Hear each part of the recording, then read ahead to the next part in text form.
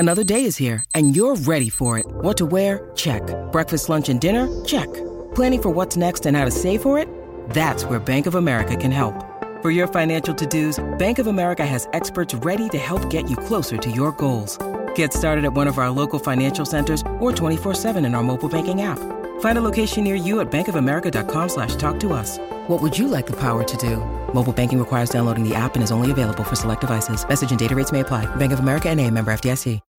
When you need mealtime inspiration, it's worth shopping Kroger, where you'll find over 30,000 mouth-watering choices that excite your inner foodie. And no matter what tasty choice you make, you'll enjoy our everyday low prices, plus extra ways to save, like digital coupons worth over $600 each week. You can also save up to $1 off per gallon at the pump with fuel points. More savings and more inspiring flavors make shopping Kroger worth it every time. Kroger, fresh for everyone. Fuel restrictions apply.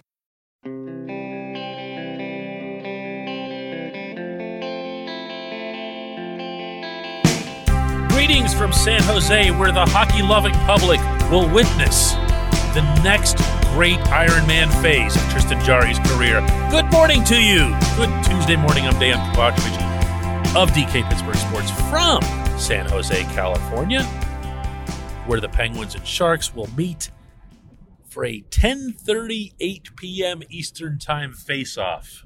And yeah, because you thought it was worthwhile to stay up Saturday for that stinker from Los Angeles too, right? By all indications, both visually and by Mike Sullivan's word, Jarry will return to the Penguins net tonight against the Sharks. Now, he threw in all kinds of couching. We'll see how he feels after the practice that they had yesterday in LA, but I was at that practice and he took all the shots, never alternated with either Casey DeSmith or Dustin Tokarski, who did their alternating at the opposite end. There were no restrictions on the shots, the type of shots, 5-on-5, special teams, anything. He did all of it, and he seemed to come through in one piece. But then he seemed to come through the last injury in one piece, and 2 games later, he was out again. Look, I am not someone who makes a habit of questioning athletes' durability and or toughness as it relates to injuries. Some athletes, like a certain Bo Bennett, just break. They just break all the time. They just have things that are either, soft tissue, or they have just really, really rotten luck, A slap shot from the point in the National Hockey League that hits your foot has a really, really good chance of breaking one of the millions of bones in your foot. But in Jarry's case, I'm sorry, it's starting to get a little bit too often. And there's a few too many people who behind the scenes will either offer a little bit of a huff or something to that effect regarding Jarry for me to not share with you my own thoughts. He needs to become, there isn't a nicer way to say this. He needs to become an NHL starter and not just in name only. He needs to win in the GP column before he can win in the W column. And he has not shown any indications of that in his career. There have been several different injuries, several different types of injuries, and they've been scattered over parts of 3 seasons. And I'll remind you, he's not old. This isn't someone who should be brittle. This isn't someone who should be saying that the practice in which he just participated in Anaheim, like he told us afterward, was limited. It really didn't look that way. And that in and of itself sounds like you're kind of trying to delay coming back. Look, again, I could be 100% wrong here. I could be 100% out of line. But I'm just sharing what I think here.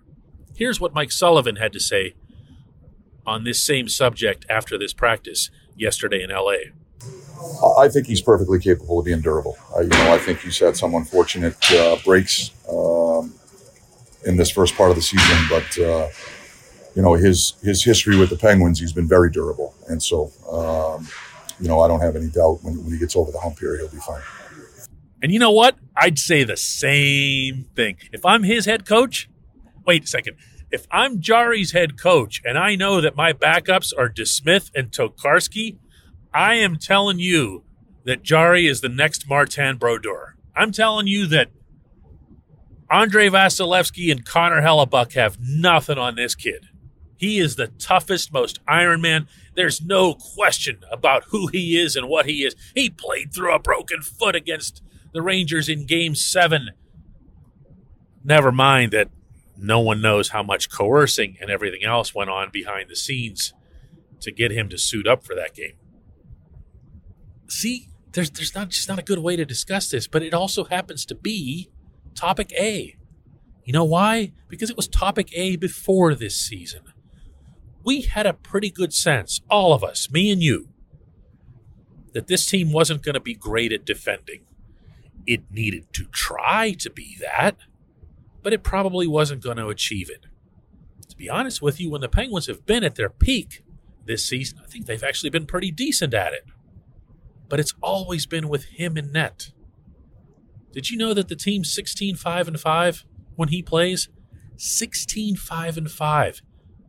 You know what it is when the other guys play? Not that. He needs to be in net. I don't know what it is that anybody has to do to either build up some calluses with him or, stretch a little more or whatever it is that's required. But he has to be in net, or everything else that we discuss on this program, day after day, game after game, trip after trip, doesn't mean a thing. This team always needed a .930 save percentage horse in the crease in order to be a contender. Not a good team, not a, super elite team, but somewhere in the middle there, contender. It's not the only problem that they have, meaning the goaltending or Jarry's availability, but it's still number one. When we come back, J1Q.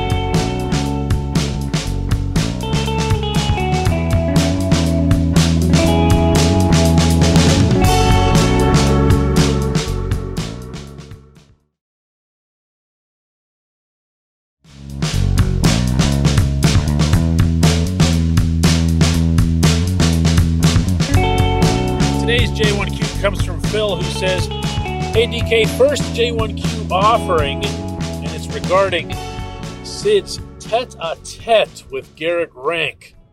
You know what, Phil, in addition to this being a congratulations-worthy J1Q just because it's your first, tete-a-tete, and to describe a hockey thing on top of everything else. Well played, mon ami.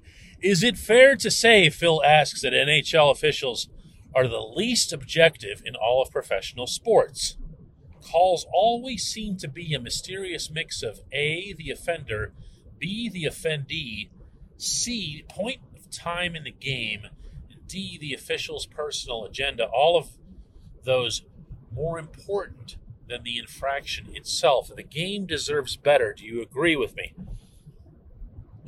My timing isn't great on this, but no.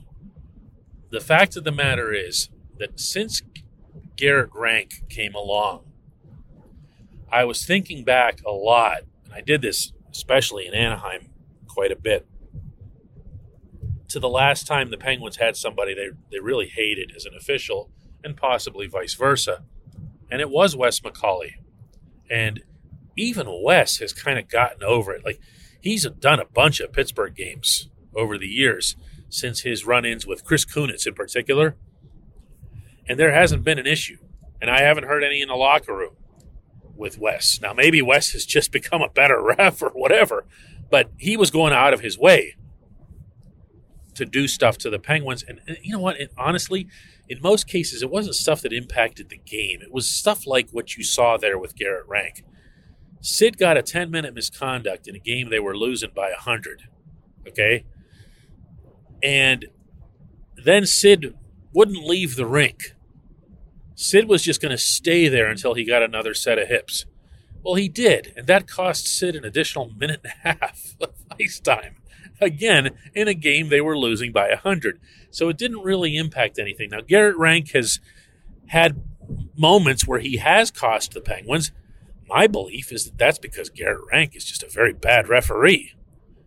You will hear other teams say similar things or react similarly to the calls or non-calls that he makes. He's just not good at his job. To get into who is, how did you put it, that they're the worst, or what did you say here, the objective officiating, are the NHL's officials the least objective? See, I'm going to date myself a little bit here with this reference. They used to be. And I say that in the past tense because before the NHL went to 2 refs, and don't ask me what year that was, it was whatever, 20, 30 years ago. Before the NHL went to 2 refs, they had the 1 ref system, and the 1 ref had his name on his back. Everybody knew who was reffing the game. And oh, by the way, a lot of them didn't have helmets on, so they were really recognizable. They were personalities. They were part of the event. And guess what? Some of them really, really liked that. You know, I'm going to throw out some names for some of you who go way back in hockey, but, you know, the Don Koharski, the Kerry Fraser. How about Paul Stewart? Paul Stewart loved being the show. Kerry Fraser, in a weird or different kind of way, you know, with the coiffed hair and all that other stuff, every hair perfectly in place. But Stewart was the one that made sure everyone knew it was his game. And that was how they talked about it. That was how referees were trained. It's your game. You take control of it. To some extent, that's a good, healthy approach to take in officiating any sport. You are the one who keeps it from getting out of hand, especially in a dangerous, fast sport like hockey. But when you start taking on that big of a personality, the NHL very much made the right move to A, double the number of refs on the rink, and B, take the nameplates off, and just for safety purposes, putting the helmets on. So most nights when you go to the rink, you have no idea, right, who's officiating. So this probably isn't the answer you wanted to hear. They're mad at Garrett Rank. They don't like him. I don't think he likes them either. But I'm not going to take that and say that these are the most, lacking objectivity refs or umpires or whatever it is in all of sports. I don't see that pattern. I really don't. Everyone's mad at each other right about now. That's it. I appreciate the question. I appreciate everybody listening to Daily Shot of Penguins. We'll have another one of these tomorrow discussing the Penguins really taking care of business this time against the Sharks.